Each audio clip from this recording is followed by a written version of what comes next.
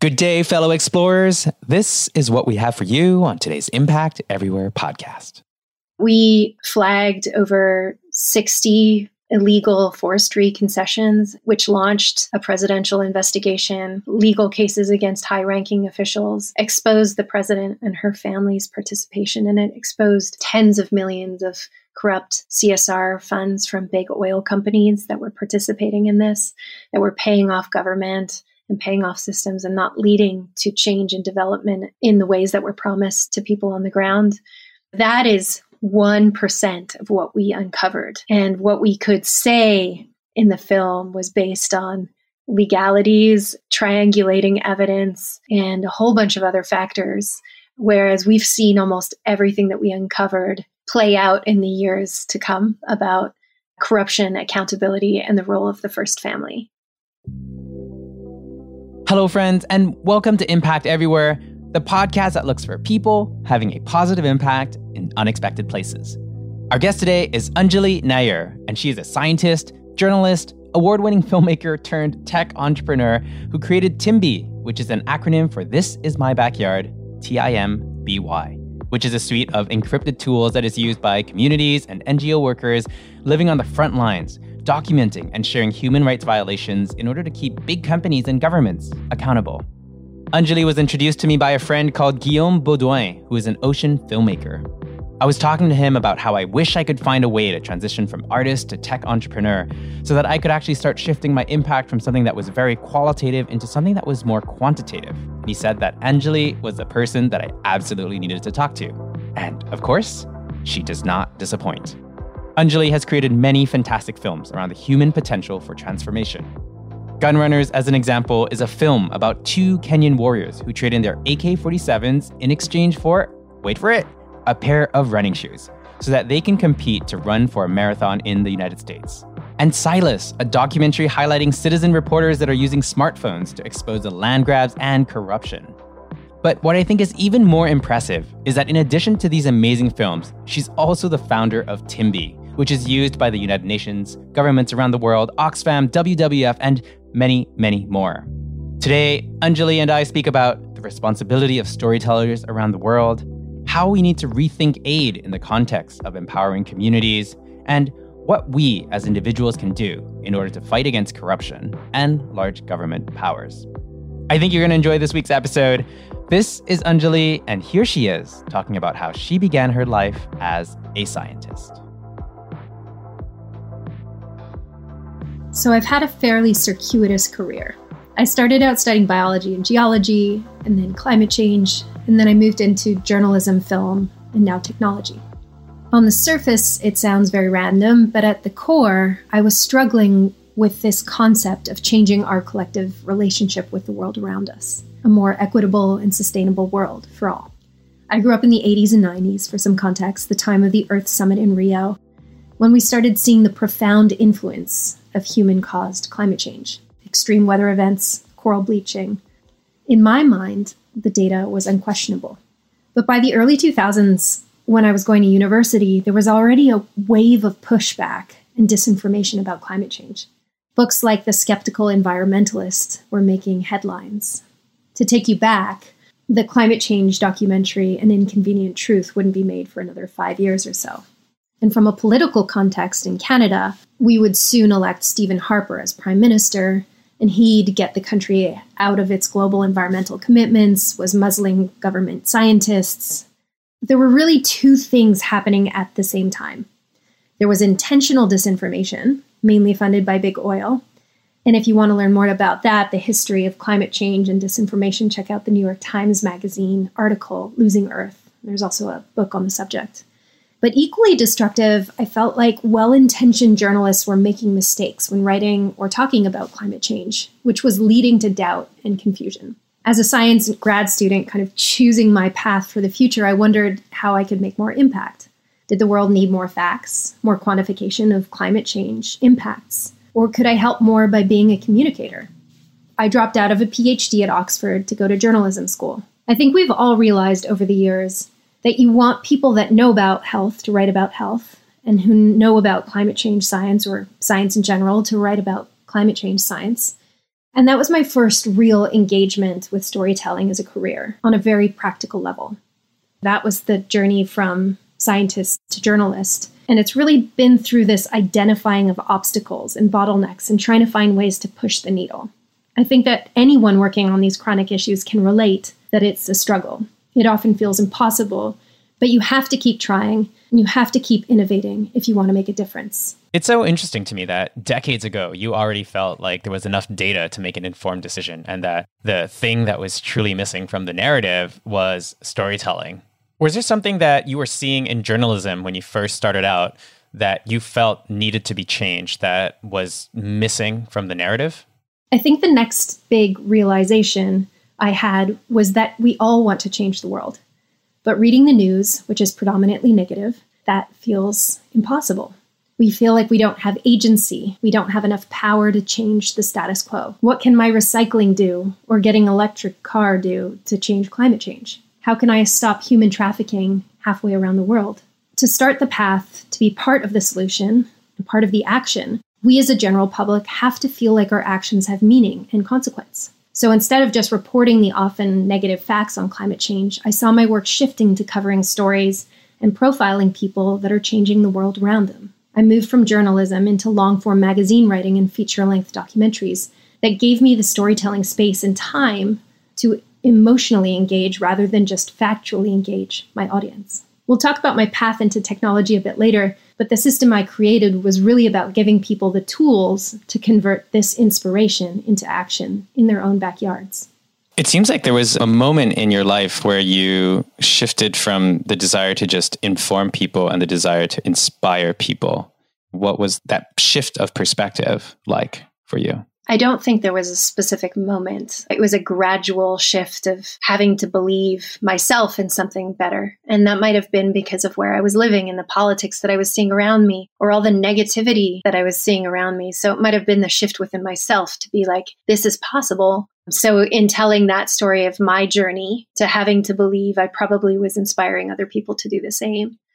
All of my films have been about this idea of changing your world. I've made films about warriors turned marathon runners. I've environmental activists, people that are biking across Canada. I've written journalism articles about everything that you can possibly imagine. All the surface stuff changes, all of the template and the background and the considerations, but I literally have been making the same film my whole life. They're always coming of age or coming of consciousness films about a person's ability to change themselves and the world around them. And that's probably just something that I've been struggling with my whole life. I feel it's not just you, it's every storyteller. You all tell the story of the hero's journey in some capacity. There is something to be said about the format that does work, and you can see that people resonate with it. I want to ask you one question before talking about Silas, which is one of your films. It's what is the responsibility of a storyteller when putting one of these documentaries together? Is it about making sure that the story you tell is serving the person whose story you're telling, or is it about the greater cause? It's a really good question. I think it's a little bit of both. Any story has to make sure that it's from the voice and perspective of the person that you're profiling or the people that you're profiling and telling the story about, that it is truly their story, not your story, but that if it is going to resonate with a more broad audience, that there are themes and perspectives that resonate and serve that greater goal. You're able to use those little specific moments to paint out a larger perspective. Otherwise, you wouldn't be making the film. But if you ever start to think about what you're trying to achieve with a film rather than what the story is, then you start decoupling from the reality.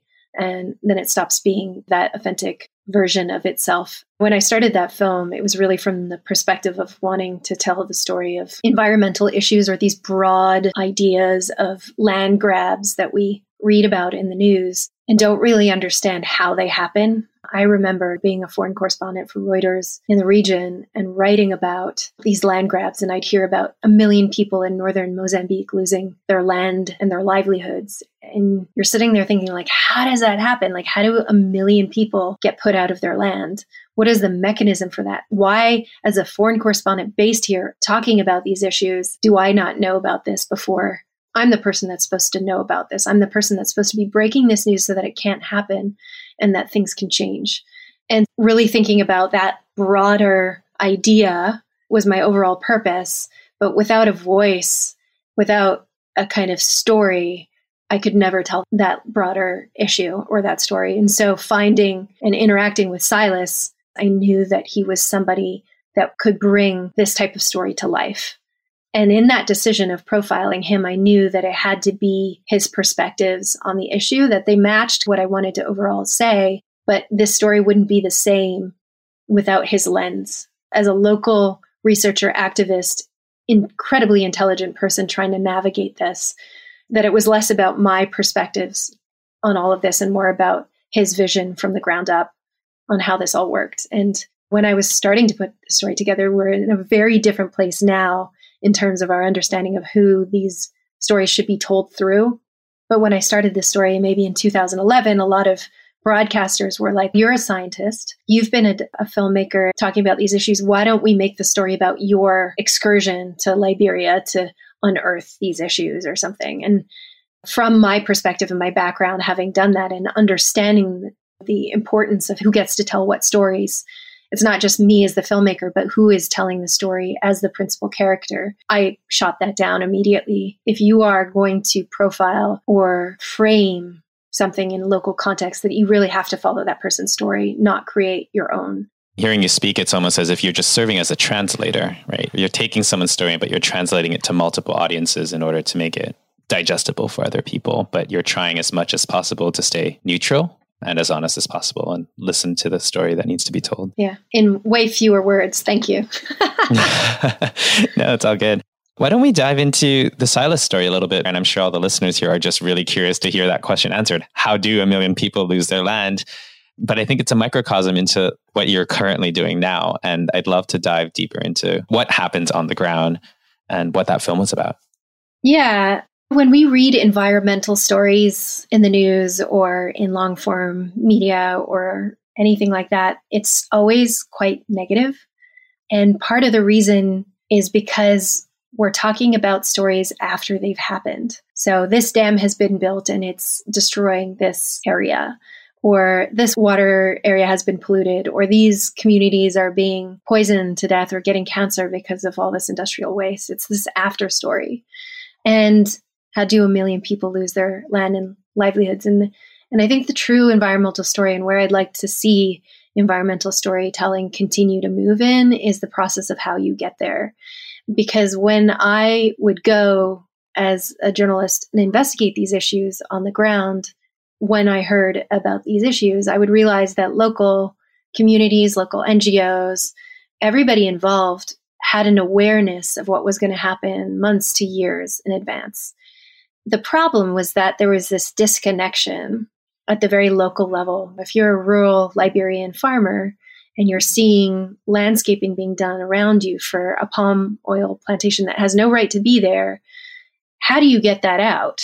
You don't have roads, or it takes 3 days or maybe even a week if the rains are in effect. And to get to the main capital, you don't have the money to do that. You don't have phone network, internet network in most of the country, and you don't know people. So in terms of disconnection, you don't have the contacts. You might have them at the local level, but certainly not at the kind of national level to raise awareness about these issues of the policymakers or the journalists or anything else. So you're disconnected in terms of your ability to influence what happens in your land. That can be a very powerless position. It's also from the other side, if you are a global policymaker or anybody that wants to change things on the ground, whether it's environmental issues, corruption issues, human rights abuses, how do you get to speak to that last mile? How do you have the ability to share all these incredible global databases that we have in the world at that local level so that people can do informed reporting and click into the global information system that we have? When we were making the Silas film, I realized very clearly that all of these issues are happening on the ground all the time. But as a journalist or as a filmmaker, I am not going to be there while it's happening. I can't be everywhere at once. I wasn't able to tell that story. What I could do, though, is empower all of those disconnected people that had a piece of the narrative to be a participant. I worked quite heavily with Silas, who was the voice and grounding point of this film, with his network of how he got information not only during the Liberian War and the resource wars that were happening during Charles Taylor's time, but also currently in the present day under the Nobel laureate and then President Ellen Johnson Sirleaf, to understand what was happening on the ground. At that time, it was word of mouth, it was informants, it was taking pictures on a camera, and then somehow trying to bring them to the Capitol. And I thought, what about if we equip them with technology that can do the same thing, but create a georeference point and a timestamp so that when something is being taken in, it can be used as a piece of evidence in building a repository of data that they can use to then lobby for a change and improvement. On a filmmaker side, it was really about setting up a system that wouldn't just be extractive, yes, take all this photographic evidence for me, but would help them in their larger vision of what they wanted to change in their world. So we created TIMBY, This Is My Backyard, as part of the film with that entire group and set up the system for people to participate. So the story of Silas is really the story of all of these people across the country that were reporting on what was happening to their land and working with Silas, the main character, and his organization to contextualize that into what it meant at a both national and global level in terms of corruption and illegalities that were being done by big business working in extractive industries, usually foreign owned. And not to completely ruin the storyline, but can you walk us through this citizen journalist movement that you empowered? Were there real world repercussions, and why did it work? In terms of the storyline that you see in the film, we pieced out probably 3 or 4 different narratives from hundreds that they were collecting during that time, because at least in terms of a storyline, it makes more sense to see a beginning, middle, and end of something. So we chose the ones that worked, but we flagged over 60 illegal forestry concessions, which launched a presidential investigation, legal cases against high-ranking officials, exposed the president and her family's participation in it, exposed tens of millions of corrupt CSR funds from big oil companies that were participating in this, that were paying off government and paying off systems and not leading to change and development in the ways that were promised to people on the ground. That is 1% of what we uncovered. And what we could say in the film was based on legalities, triangulating evidence, and a whole bunch of other factors. Whereas we've seen almost everything that we uncovered play out in the years to come about corruption, accountability, and the role of the first family. We were able to only put a tiny fraction of it into a pretty big film, but it's just to prove that the importance of empowering people with their own data and enabling them to control, own, host, and manage data was so much more influential than what I as a journalist could do in terms of the storytelling. So massive changes from the film itself and the participation, but continual changes from these communities, from these NGOs, and their continued work to this day, almost 10 years later, pushing and collecting and building cases for impact. I think that's so phenomenal, because what you accomplished here, the impact that you accomplished from accelerating the information flow between parties by trying to make your film in and of itself created, I think, far more impact than a film alone if it had just been extractive in its nature, where you're like, oh, I just want to tell this person's story because they got a cool story. Why do you think your background and experience led to this approach? We talked about it a bit earlier, but my career has been centrally motivated to push the needle forward for environmental and social justice issues, and taking the left turns necessary to be most effective. I haven't really been afraid of starting again and again. I think equally, being a documentary filmmaker has made me more patient, as well as a better collaborator and listener, which is imperative for good innovation. One has to look beyond one's own ego to make a successful or impactful product. I remember, actually, when I first brought up the idea of the film and TIMBY, the technology system that would collect media for our film, to Silas, my collaborator, and he warned me about being extractive. I was coming in and telling a story and then leaving. In effect, I wasn't very different from the paradigm that was happening for the country's iron ore or palm oil or its trees. So he pushed me to create something that would empower his NGO and the communities across Liberia to build cases and solve their own problems in the long term. I remember he told me that aid and outside influence doesn't help. And storytelling from the outside only helps as much as it can build a local system or movement for people to solve their own problems. The Timby suite of tools, then, were a collaboration with hundreds of users across Liberia and Kenya from the very beginning. We designed and iterated together for nearly 5 years in Liberia while making the film before we ever really thought about widening our scope and influence. We were patient and hyper-focused, and at the end of the day, Timby grew with its devoted user base. The Liberian activists using the system started sharing the impacts of their work in conferences, and there was an incredible knock-on effect of that early sharing. Now we're in more than 20 languages in more than 40 countries around the world, working on everything from wildlife crime to human trafficking. I love this whole aspect of empowering people to do what they want to do better and do it easier and do it quicker. And really, you're providing value, and your whole focus this whole time was to provide value in a usable package. And there was no ego associated to it, because if your ego was there, it would just get in the way anyways. Just to pause on that idea for a second, think how many hundreds of thousands of groups around the world are working on these issues. Think about the community groups, the indigenous organizations, the local, regional, national NGOs, the brands, the investors. How many people are trying to make this world more equitable, more environmentally sustainable, more safe? Now, if you can make even a percentage of those groups more efficient, more effective, more safe, then that's really the lowest hanging fruit for change. Not creating something that's going to change everything, but just giving people the opportunity to do the work that they're already doing better. Why would I need to create something new? Why wouldn't I be a support for everybody that already knows their place and what needs to be done, that's working locally or regionally and just needs that little bit of help to be more effective? That is what we saw as the window of opportunity for us to be effective. And that has nothing to do with ego. It has all to do with being a supporter to processes that are already in place. Right now, we almost consider ourselves like a service industry.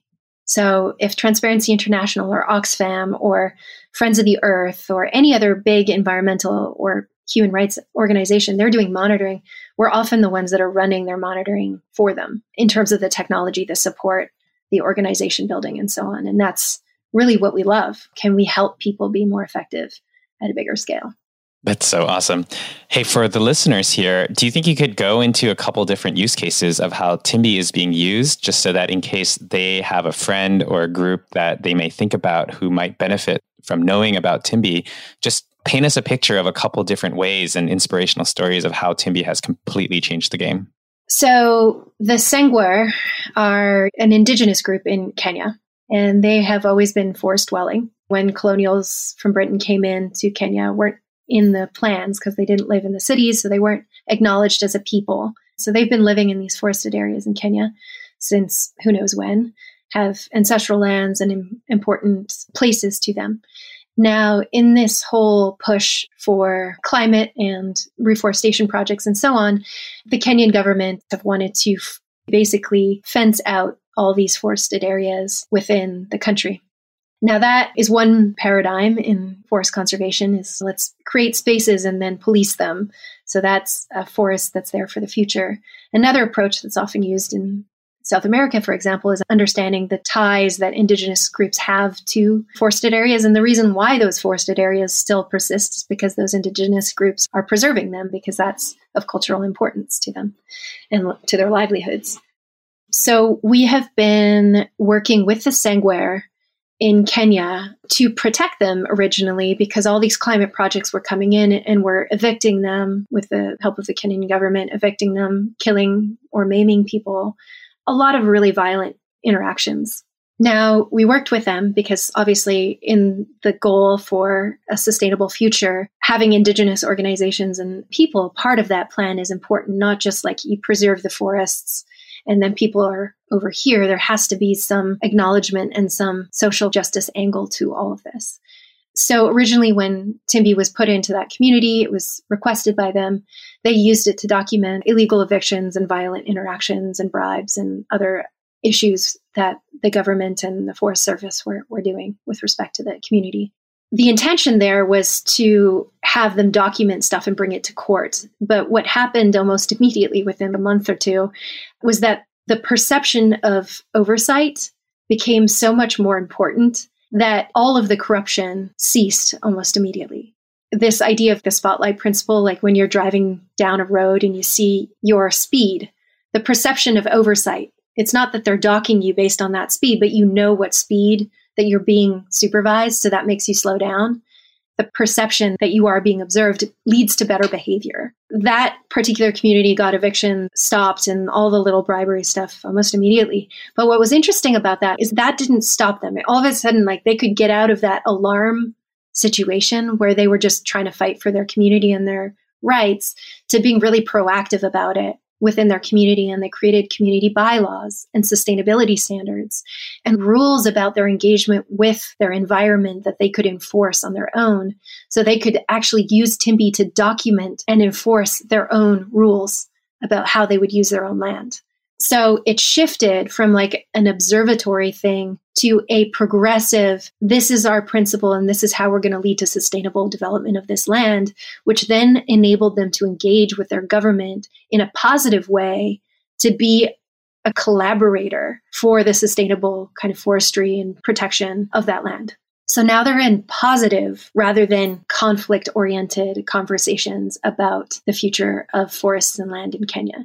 Timby is really interesting because it can be this bottom-up movement type thing for everything, all human rights or environmental issues that you can possibly think of, but it can also be a maintainer of certain rights and responsibilities of a group or a label like fair trade. Out of curiosity, why do you think that Timby was successful when so many others have failed? Do you have a series of overriding principles that others did not? Now, Timby from its beginning were built on like 3 pillars. And the first is just like UX and UI. So understanding our audience really well and working with them, meeting them where they're at. Security is the next step because most of the individuals that are working in these spaces are usually at risk. So if you're an environmental activist or human activist, or you're a worker in a factory that has terrible conditions, you need protection. You need to be anonymous. You need all the communication to be encrypted. You need panic functionality and emergency functionality to keep safe because your situation as a whole is not very safe. So you reporting on the subject is another added thing. Not that people should be asked to report that they weren't, but often people have been reporting insecurely for so long that Timby can help them be a little bit more safe. And the third aspect is like really access to remedy.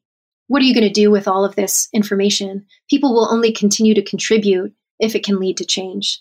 And that is where we started engaging with top-down situations a little bit more. So governments or brands or investment groups that would be able to actually use this information to change their habits in countries.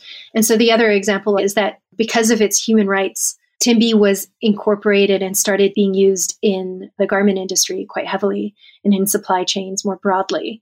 There is so little visibility about what's happening in factories around the world in terms of overtime, in terms of sexual violence, in terms of the rules, in terms of COVID closures and people not being able to work or not being paid for the work that they've done as soon as a factory closes.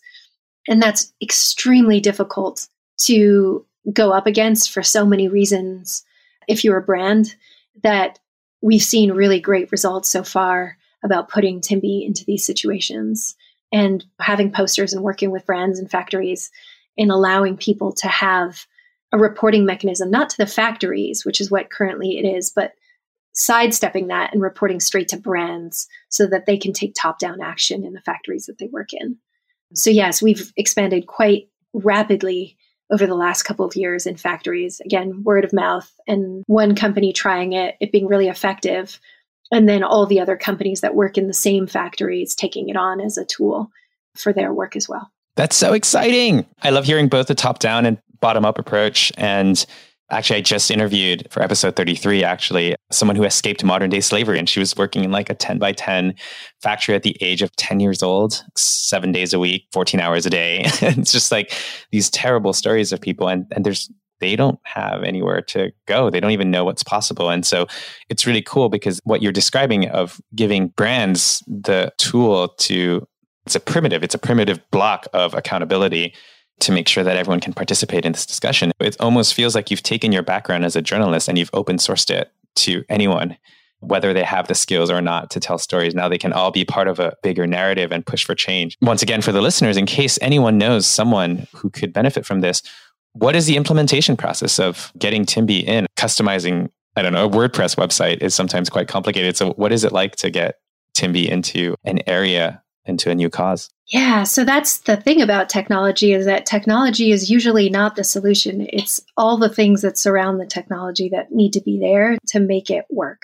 And what I imagined for Timby in the very beginning is a very narrow, I was thinking about it only within this landscape of not even environmentalism, but specifically land grabs and land use.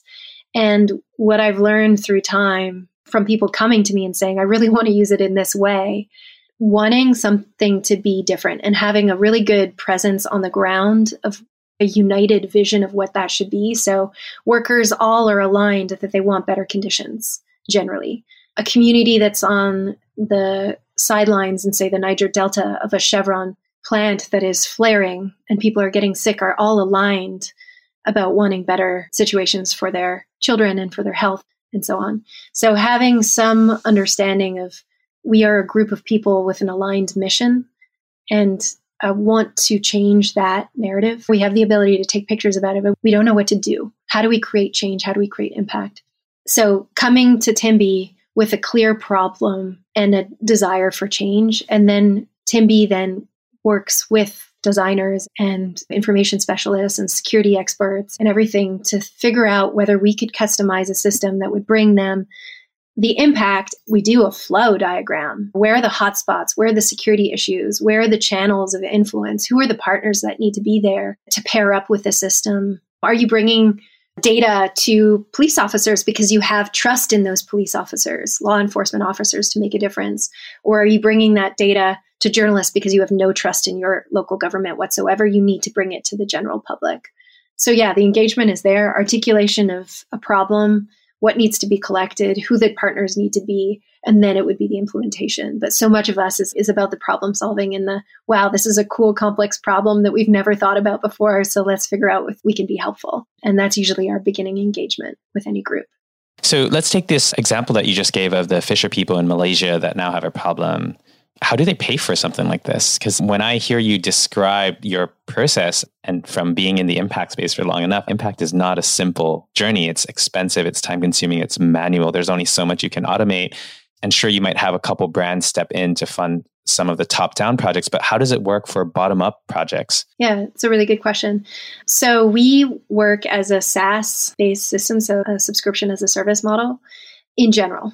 And that means if a brand wants to use Timby, that it pays a subscription per month for that service. Now, for environmental groups and so on, there's kind of two methods. We've gotten such a kind of a reputation in terms of what we do and the impacts that we've created that a lot of organizations at the international level and the national level will build us into their funding models. They don't pay us, but when they're going for a $1 billion grant from the EU government or a $1 million grant or whatever it is, they're usually saying, okay, in 10 countries, we're using Timby as our system for monitoring for those areas. Usually it starts with one project in one area, and then it builds and builds. And with many of these organizations now, we're in 10 to 20 countries with them. So that's one other model of subscription as a service. But the third kind of part of that is when we get to that stage with a community group on the ground and they articulate an issue and we believe that we can help them create change. If we're pretty sure that we'd be able to do that, then we'll take them as a pro bono group. So anything that we get as subscription as a service, we'll fold that back in. So even though we're not a nonprofit, everything that we do is folded back into the growth and support of communities on the ground. People often talk about open source and the benefits of that. In our experience, the best way that we can serve the groups that we know how to serve best is to open our doors to them by creating profit and revenue in other ways and folding it back into the service. So in addition to that, a lot of environmental or social organizations or funders have realized that model for Timby and why that is a more sustainable model overall than just a grant-based system. So we do get a lot of philanthropic money to bump up functionality when it comes up and also take on a bunch of new groups. And that's become really great because now we have multiple projects in one country, we have multiple projects in one region. And within, say, a portfolio, say within the Amazon, if we've got 3 groups in Peru and 2 groups in Colombia and 5 groups in Venezuela and Brazil, all of a sudden you're starting to have control over information in a region that can be more than the sum of its parts. And for us, we don't own data, we don't network data, we don't do anything with data. We are simply a service product, and there's a lot of trust with all of the groups that we're working with, especially because they're activists for the most part. But in situations where you have a global organization that is working with all these different groups, they can choose to put their data together and network their data. And all of a sudden you have an intelligence system. So you know what companies are working over borders, what individuals' names you're hearing over borders, what situations are happening over and over again. So you can start to piece out the kind of trends and the areas that need intervention, which you can't get from one simple system. So one tiny project will never have that informational kind of landscape to create change. And that's increasingly the direction that we're going in with groups. That's so beautiful to hear, like how this democratization of data and bringing it to the grassroots and allowing them to collaborate with each other. What do you think are the biggest challenges that you guys are facing right now? What's keeping you from growing and being everywhere that you need to be? Oh, good question. I think the biggest thing that's keeping us from growing is that we spend no money on marketing at all. All of what Timby does in the world is based on personal recommendation. One community group telling another community group about their use of the system and what they've achieved. One NGO organization telling another NGO organization. One government telling another government. So I think it's the downfall of most small businesses where you're doing everything and specifically building and supporting your current groups, that you're not often looking at the future or planning for what's next. And you only really have the ability to do that as a founder once you have a particular amount of staff and money for the company. And it was from the very beginning our intention to not take equity and to not fundraise in any ways that would prevent us from serving the people that we set out to serve. Because if you start having equity partners and the intention is to make money rather than to serve the people that you made the product for, that can be very tricky in a social kind of justice space. So there are, I think, really positive things that we would have been able to do in terms of building the business with a lot of financing behind us and take over the market and be in every single company's supply chains by now. But would that mean that we wouldn't be able to fold in all of our extra money into pro bono groups that we felt like it was the most important to serve? I don't know if I've fully answered those questions, but it is something that we've thought about a lot and has kept us small and growing organically. So I do hope that we'll be able to get there. And I think that 2021 and 2022, the landscape of the importance of these issues is just growing, not only in the global South, but it also across the Americas and North America. Our understanding of places like Flint, places like Southeast LA, where the environmental burden on communities is so high, our desires as consumers to be consuming things that are built or grown justly and sustainably, that is just going to increase over time. And so we've stayed true to our systems. We've got great user stories and impact all over the world. And it's just for us to make that final step and have a little bit more awareness in marketplaces so that people know what Timby is. Amazing. So listeners, you now know your mission. Spread the word. Share this out with the world and make sure as many people as possible know the story and all the amazing work that is happening. I have one last question for you, Anjali. And that is, if you had a megaphone to the world and you could invite people to do one thing, what do you think that thing would be? I would say that the one thing that I wished everybody knew is that they can. They can change the world. They can do things. They can imagine and dream for a better future. They can change the reality. They can run that marathon, that it's all within them.